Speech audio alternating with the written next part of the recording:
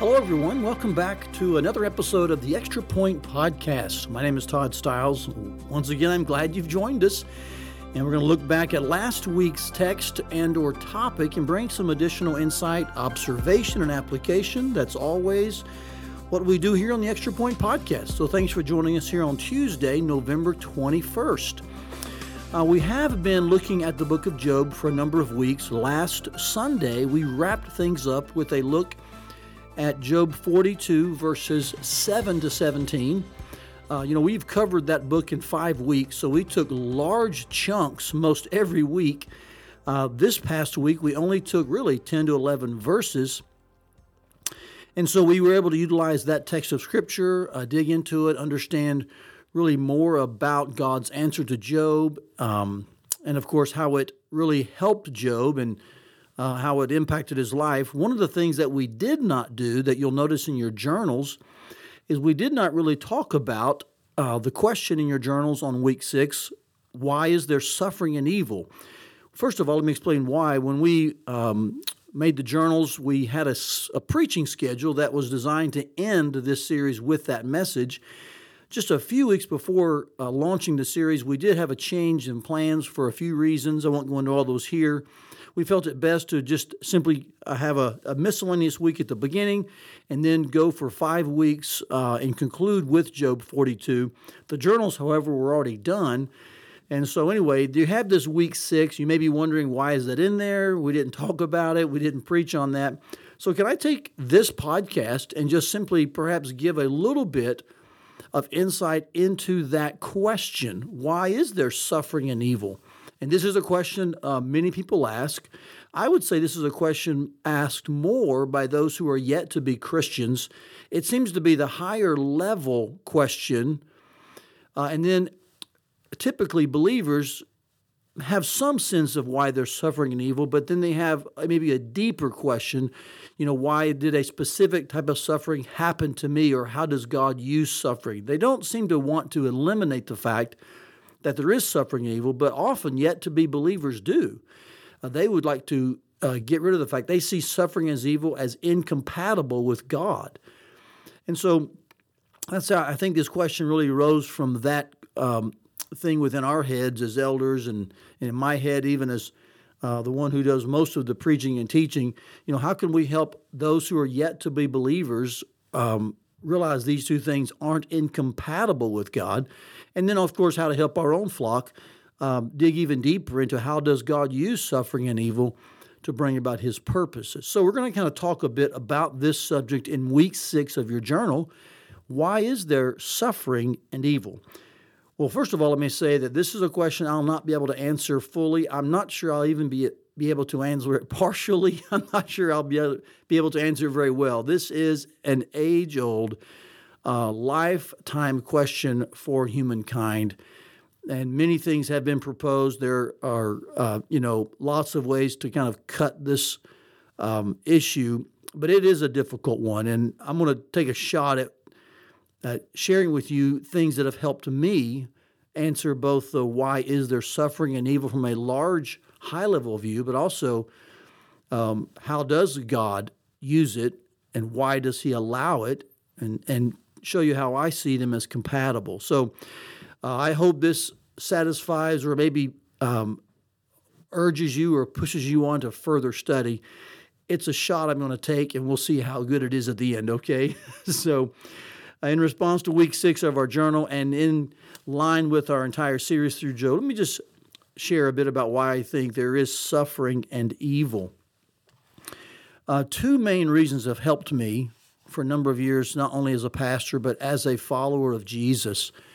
2 main things from the Bible loom large in my mind as to why there is suffering and evil. And of course, each of these have a lot to be explained underneath them. I'll probably not go to those great depths in this podcast. Let me just share with you 2 very succinct phrases that helped me a lot personally.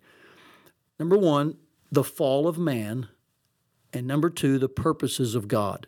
So I'll give those to you up front. I think personally, as a pastor and as a Christian, those 2 phrases, you could call them concepts, you could call them doctrines, they've helped me understand why there is suffering and evil, and how God uses suffering and evil. So first of all, we talk about the fall of man. And so the fall of man, of course, resulted in a curse on the ground, a curse to Adam and Eve as well. Often this is referred to as the curse of the fall. And though the curse has been removed by Christ's death positionally, theologically, there is still a practical effect of it until he comes again to consummate the kingdom. So again, we're unraveling this question, and other things pop up that we'd love to spend time dissecting. We won't be able to on this podcast. Just know that when Christ came and suffered and died and rose again, he did positionally, and I'll even use the phrase theoretically, or he did defeat the curse because he inaugurated the kingdom and showed that he had full authority over hell, sin, death, the grave. But he ascended to the Father and is awaiting the time to come and consummate his kingdom when he returns, of course, the day of the Lord, the establishment of the new heavens and new earth. That's when he'll consummate, and we will see in practical, realistic terms, the end of the curse of the fall, or the curse of sin. Until then, there is suffering and there is evil because of the fall of man, because man sinned against God and rebelled against him. The result of that are the things that God describes in Genesis, the result of the fall, or the curse of sin. While we could debate so many different things regarding that issue, let me simply give a little bit of insight into one aspect of that. I believe personally, of course, Adam and Eve were the only two innocent people to have ever lived on the earth. God created them in innocence, and it seems from the Scriptures that they were tempted, that they were lured externally, though they didn't have an internal nature of sin. They weren't depraved in the sense that we are born in sin. So I tend to think they were actually the only really innocent people. Everyone since then has been born in a depraved state. That would be what I believe personally. We call it the doctrine of total depravity. Not that we are as bad as we could be, but every part of our being is corrupted. And so Adam and Eve, as the only two really innocent people, still tempted and lured externally, did then sin and rebelled against God and violated his command. So they chose and decided to sin. We as well, now affected by the fall, are lured and tempted, but we're not in a state of innocence. We are in a state of depravity, so we are always influenced by either our depraved old nature or our new nature given to us by Christ at salvation, at regeneration. And so in that sense, though we do have a will, and though we do have agency and make decisions, I don't believe that will is ever free. It has been in bondage to sin from our birth. When Christ saves us, he draws us in conviction, saves us in regeneration, of course, converts us.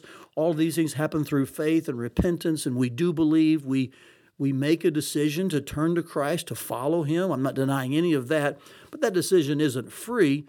We have been acted upon by the Holy Spirit in opposition to what the flesh and sin have done to us. And so God regenerates us and gives us a new nature, and we respond to him in faith and believe. And so just understand that these two things, this idea of our wills, they are in play, and we do make decisions, but they aren't from a free will. They are from a will that has been acted upon either by our depravity, which we inherited from our first earthly father Adam when he sinned, or by the Holy Spirit under conviction and God's drawing of us to Christ and the cross. All this, of course, stems from that moment when Adam and Eve, in their state of innocence, which we don't have, and what I would say may actually be, and this is just a thought, perhaps the only two people to ever have an actual free will. They were innocent.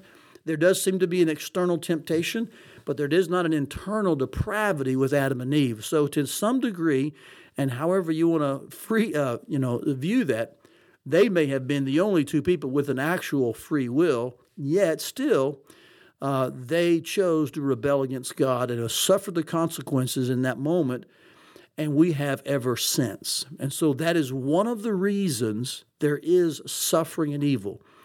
And without digging into all of the things we could extrapolate from this, all the other questions that come from this, which I think are worthy of discussion, but not in this podcast. Just know that factually speaking, theologically speaking, even historically speaking, because of the historical aspects of Genesis, one of the reasons there is suffering and evil is because of the fall of man.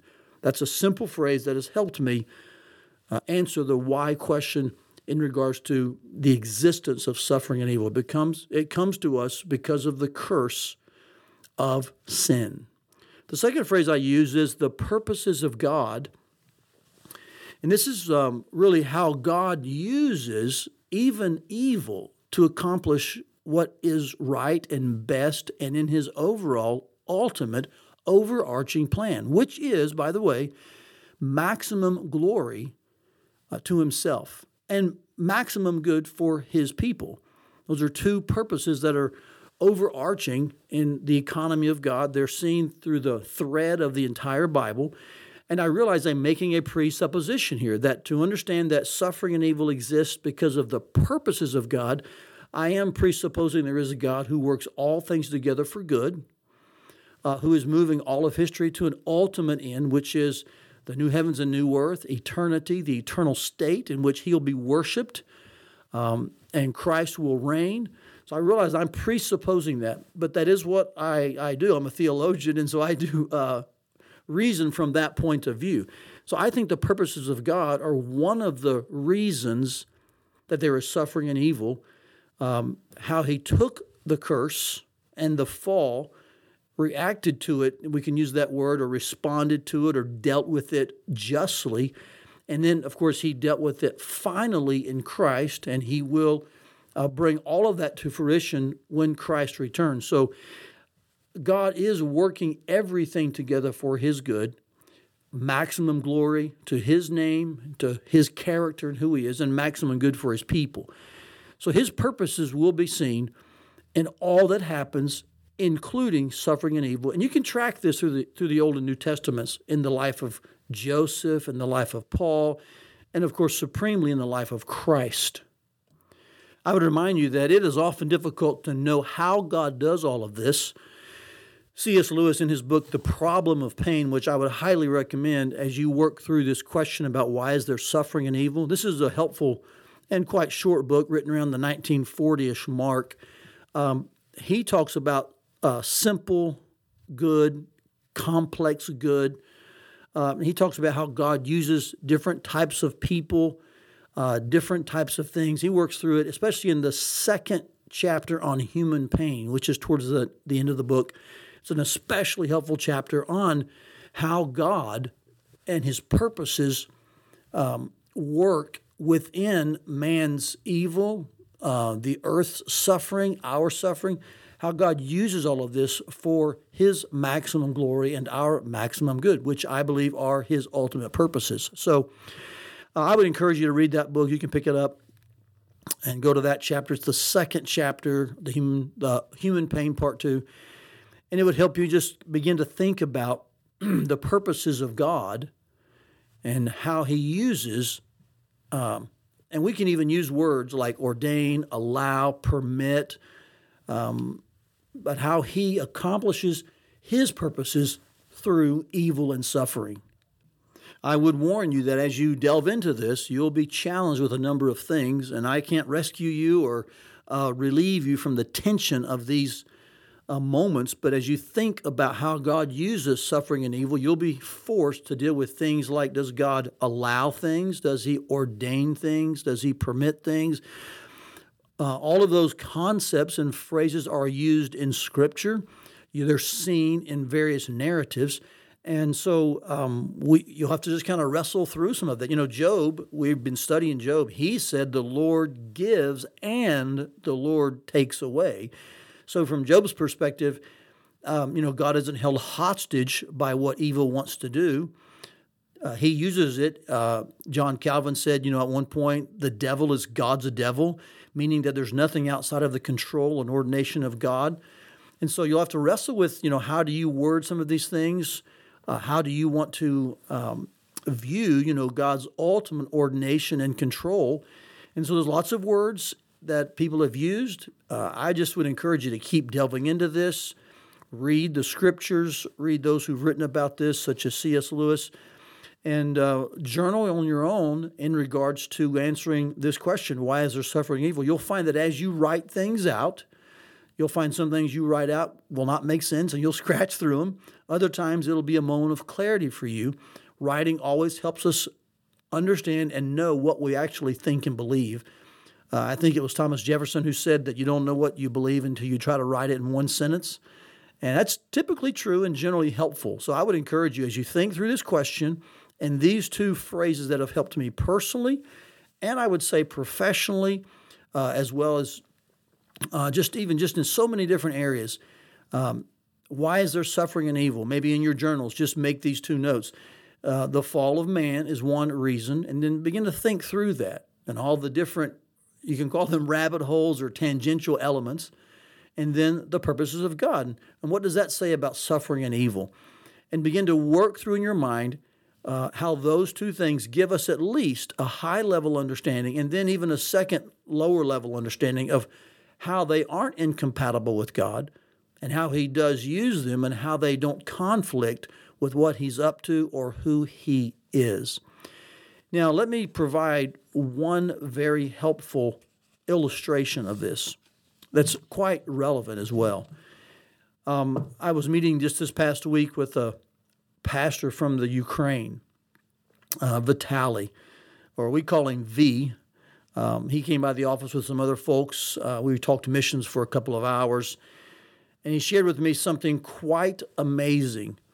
There are approximately 7 million refugees out of Ukraine since the war started over a year ago.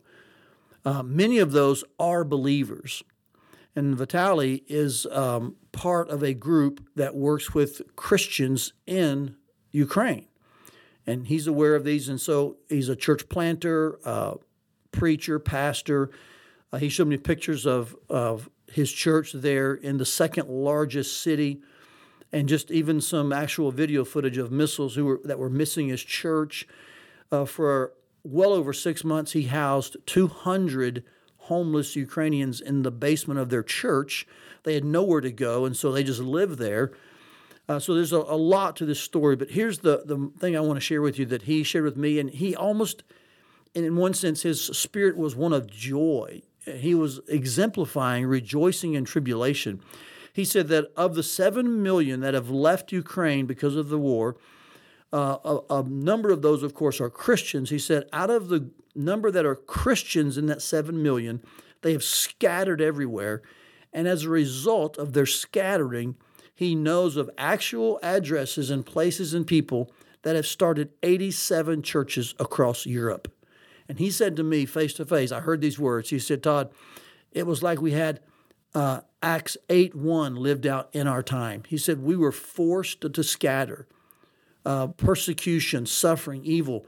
And so we had to hit the road. He said many people lost everything. They had nowhere to go, so they just, the diaspora in our own time. And he said, as a result of that, he said, I could take you to 87 new churches across Europe because of this scattering. And he said, God has used what has been very difficult and a time of suffering to further His purposes. And he smiled, and so I smiled back, even though I thought, wow, that's a terrible situation to think about. And yet, God uses it to accomplish what He's after, and that is, church planting, the making of disciples from every nation. And so those are hard things to balance sometimes. But when I hear those kinds of stories, it does remind me that, yes, there is suffering and evil, and the fall of man is one of the reasons. And yet, in the middle of this, God uses them for his purposes. He uses evil and suffering in many ways and however he wants to accomplish his end game. And so that's today's podcast. I just hope that I've left you with some information as well as some illustrations, and then, of course, some resources. One last note, because sometimes when we hear this, our aim is to try to end suffering and evil, and I'm not saying that's wrong. I think we should work for the flourishing of civilizations and the betterment of mankind. Nothing at all wrong with that. But I would tell you one last interesting stat I just learned about 2 or 3 weeks ago, which I think helps me just think more correctly about suffering and evil and its existence. I was listening to a podcast with an interview with a non-Christian who is a secular professor. What I mean by that, in the most technical sense, is he actually chairs a department at his university regarding secularism. And so you get degrees in this field of secularism, and there's other words associated with that.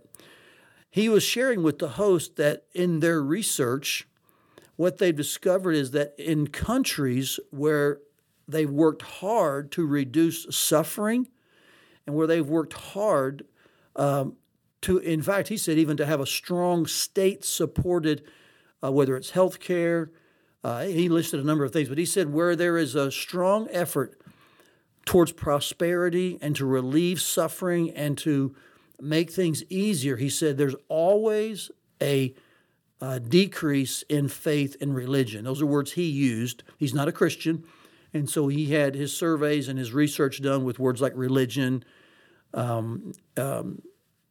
spirituality, stuff like that. And that's part of the podcast. If you want it, just contact me. I'll give you a link to it. It's a wonderful podcast, about an hour long. But I thought that was quite intriguing, and he was admitting, he says, where we find an increase in ease of life, we will find a decrease in belief in God. He said this has been tracking true for about 30 to 40 years now. And, of course, it's probably could be tracked true beyond and before that.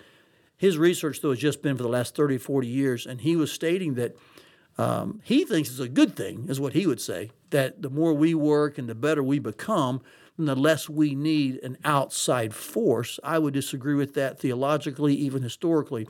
But I do think it's an intriguing point that often we try to reduce and remove the very thing that often God uses to keep our faith strong. So I'll let you work through that. I'll let you think about that, process it. It's an interesting observation, but at least factually and statistically, what the world is finding is that where they can relieve suffering and where they can ensure prosperity and lift people up in so many ways and make things easier, then belief in God seems to begins to dwindle. And so just put that in the hopper, think about it along with the story from Ukraine and then these two phrases. I hope some of that will help you process and begin to come to a succinct way for you to discuss and talk about why you think there's suffering and evil, and using the Word of God, of course, as your basis and the doctrines it teaches.